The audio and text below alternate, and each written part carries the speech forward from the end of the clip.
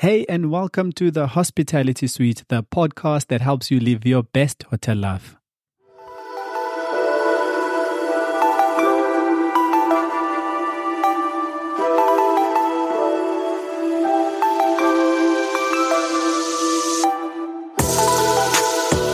Tell me, if you were to speak to Joburgers now from a domestic tourism perspective, from an inclusive Cape Town, what would you say to them? What would you say come and do in Cape Town? Sure. That's actually a very good question. So I think, again, when we look at domestic market, we always have this perception that domestic market is only people that's looking kind of for the cheap and the freebies. We forget there's a lot of middle class people and, of course, wealthy people in this country that are from Joburg and Durban and anywhere else. And I think the beauty of Cape Town is the fact that kind of we can cater for everybody, whether it's 1-star, 5-star, 6-star, even if you only got $50 in your pocket and you kind of need there's so many things to do for free. And because we also have these natural assets that is freely accessible, it doesn't cost you to actually experience Cape Town. And that's where, the itineraries we can put together for you that's freely available. 50 things to do in Cape Town for under 50 Rand. Those speak through to anybody, and I think that's how the wealthy remain wealthy, because they keep kind of, I see the post of where you coming from, Germany? The 50 things to do in Cape Town for under 50 Rand. Yeah. So we mustn't also underestimate that power. But I think the one thing that I have realized is that even the citizens of Cape Town get out, and we've got a lot of visiting friends and relatives. Yeah. And we underestimate the power of locals. And I think that's why, as Cape Town Tourism, we've created the campaign Freedom to Wish. We do that every year in Tourism Month, where we actually give and look after citizens. We give them opportunity to make a tourism wish. Yeah. Any wish that they wish they could make. And then the industry just rallies and makes that wish come true. And it's our way to say thank you to the citizens, because they're the ones that actually look after us. They're the ones that are in our employ. So I think as a destination, if you can look after your people and it's a great place to live, then it will definitely be a great place to visit. And that's what we're working on as Cape Town Tourism. So we don't only focus on tourists. I think that's always the misconception. Yeah. We actually do a lot more for communities, for locals, for the industry. And by focusing on those things, they look after the tourists. So it's a bit of a flip on how tourism used to be run in cities and in DMOs around the world. You are an individual. You are a father. You are a human being, outside the CEO cap. So what constitutes an incredible hotel or restaurant experience for you? Sure. I think because I've been spoiled so much, it's always difficult. Yeah. But the one thing that stands out for me, you can have the most lavish of chandeliers, best carpets, best thread count. You know what? Thread count. I'm surprised. Yeah. Well done, Mr. CEO. I was actually listening to an amazing podcast really? About living your best hospitality life. I don't know who it's done by, but I'll send you the link. Send me the link. I think it's worth checking out. Yeah, please. Maybe you can even give you pointers. So, yeah. But I think for me, it's service. It's the smallest thing, because I'm going to forget about the chandelier, because it's going to remind me of another chandelier. Yeah. Unless, of course, you're into chandeliers and hanging from them, then by all means. But I do think for me, it's service and how people make you feel. Because they got that one moment to make you feel special or make you feel shitty. And that can change your entire experience. Not just with a property, an attraction, a restaurant, but of the entire destination. And that's where I think we need to spend a lot more time and money on. We spend a lot of money on the facade. Guys, hey, you know what, we're going to do a refurb, we're going to do this, and you pay somebody a lot of money to come in and just take your stuff out. But people want to feel a certain way. Yeah. And that's great, in the beginning. But what really makes a difference is that one person that comes to you and changes. And I'll give you one amazing example. So I was fortunate enough to be invited to the Netball World Cup. Yeah. And an amazing GM called Chan said, hey, Enver, you know what? You and the family can spend a night here and all great. And the next morning we went out for breakfast. It was probably the most, and I've been in that hotel numerous times. I've stayed over numerous times. And of course, the service is always great. Yeah. But there was one person in the kitchen serving him breakfast and everybody. Her name was Baby Girl. I will never forget her. It's just how she made everybody feel that came to breakfast. It wasn't just serving It eggs. just was serving eggs. She made you feel so special. She remembered people's names. She made an effort of what they did the previous day. And for me, that is true customer service. She's maybe not the GM, but that's a true reflection of a company's brand, is when somebody serves you in such a way that the food is actually just background noise. It's that special feeling. And I was watching it for 5 minutes. I was watching her interact with people before I even went to her. And I think for me, that is what we need to focus on a lot more. If you are going to spend money, don't spend it on, again, another chandelier. It's going to cost you so much, Tom, that somebody's going to worry on the asset register. Spend it on the people, because they are the ones that can make or break your create business. the experiences. Yeah, that's absolutely. true. Yeah. We've talked about this before. Cape Town can have a reputation. You know, it has had a reputation. We've talked about trying to change the narrative. Can you talk a little bit about that narrative and how it has impacted Cape Town in the past? What has been done to change that narrative? Do you see any change that is positive? And why does Cape Town have that name behind them? You know, Call a spade a spade. Just say it. You know, the clickiness, the racism. Yeah, I mean, let's not skirt around the issue, Paul.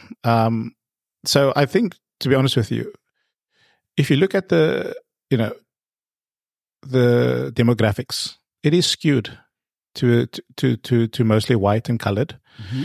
And also when you look at Cape Town being kind of this Eurocentric destination where all tourists go to, and the people that's working in the industry at, let's say, the lower levels are black, the perception would be that. And I think we haven't also kind of been, a beacon of diversity. If you look at a lot of the incidents that have occurred in previous years, the racial incidents that always flare up, that time of year, people calling into a hotel and or a restaurant trying to book something, and then they kind of get declined because of the accent that they're kind of speaking in, or the vernac. But when they call in with kind of, the Queen's English, all of a sudden, there's a booking available.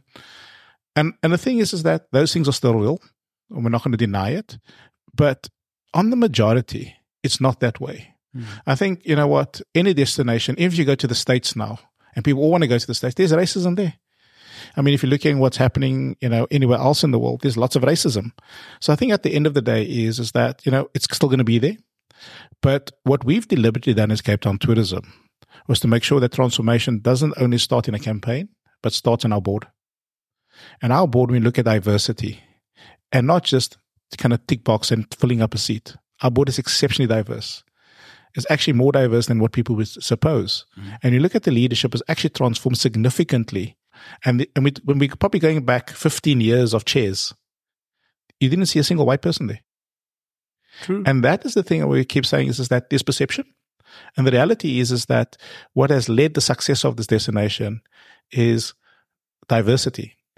The other thing as well that we've done was deliberate was the fact that we focused on affordability, irrespective of race. We also made sure we started changing our marketing campaigns and our communications in 11 languages. And we're also deliberate about making sure that the team we bring on board that can speak to different audiences, because that was critically important.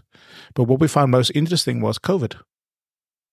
Because a lot of us couldn't travel overseas, people had to choose destinations. And everybody said, well, I've got money. Let me go down to Cape Town. And what we found was that experience for them, just that one, has changed a hell of a lot of perceptions. In fact, when you walk around the city these days, you would swear Joburg is here. Mm. And not talking about the festive season. I'm talking about throughout the year. We've also seen how migration has influenced people coming to Cape Town, moving here. But that's also because of infrastructure failures, economic failures everywhere else. But again, we still have so much more amazing destinations in the country that as Cape Town Tourism, we are part of Team SA. So I think it's still a long road ahead. But you know what? As we grow and as we proceed and as the diversity continues, I think, those things will become something of the past because people have actually had a taste of Cape Town. Not the perception, the actual experience. And that for me is heartwarming. But I think what is even more special for me is how we've transformed some communities. If you look at Khayelitsha a few years ago, Khayelitsha, the only thing you would do in Khayelitsha before was go to some vegetable garden, pat little kids on the head, pay their money, and then dance. And then you say, oh, okay, yeah, we'll take you for Shishinyama. Right now in Khayelitsha, you've got a four-star hotel. You've got gin bars, champagne bars. You've got guys pulling in up with Ferraris. I mean, like, really. So the thing is that it has changed because the community has taken ownership of tourism, and all that we were just conduits to that story. So as Cape Town Tourism, we believe that it's changing, but there's a hell of a lot more we still need to do as a city. Good. You know, I've lived here, obviously, for over 5 years, 6 years to be exact. I do believe there's something superior about Cape Town. I mean, I enjoy Cape Town. I would come back here in a heartbeat if I had to. I would live here. I would retire here if I had to. I mean, I learned how to cycle here. I got an 8-kilogram bike for a lot of money that I had no business spending. I didn't even know how to work the gears. I started running marathons here. I believe there is a lot to enjoy. Cape Townians are proud of Cape Town. Maybe they want to protect Cape Town, or they feel they need to protect Cape Town. I don't necessarily think there's anything wrong, in that. But the perception is real. If you go on social media, specifically over this period that we're going towards, that's when all the stories and the social media clips come up. And it's always sad to see, because Cape Town should be a Cape Town for all. And I'm hoping that we'll get to a point where what you're saying that we saw, where we had the domestic tourism to carry us through with COVID actually becomes the norm. Yeah. Maybe just add something, because, I mean, you spoke about social media, and I think that's critically important. What I love about social media, it actually starts kind of shining a spotlight on all the bloody rats that are in Cape Town, that are those racists. And the thing is that, of course, there are always going to be two sides to the story. That's always critically important to kind of judge when you evaluate social media posts.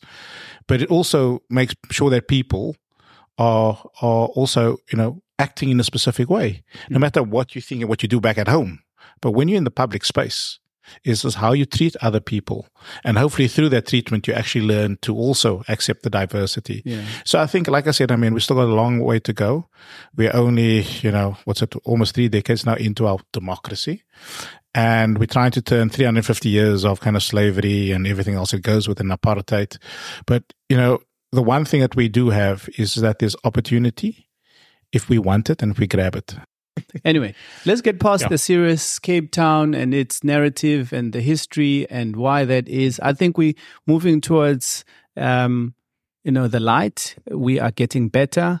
Post-COVID definitely helped. Sea Point, you generally walk past and you hear 7 different accents. But during COVID, those accents were hard to come by. You heard locals because that's all we had. So, and that's what Cape Town should be for. It should be for the locals before anybody else. Yes, we appreciate the international market. It helps a lot. And we are a destination that invites all sorts of markets to come and visit our South Africa, our beautiful Cape Town.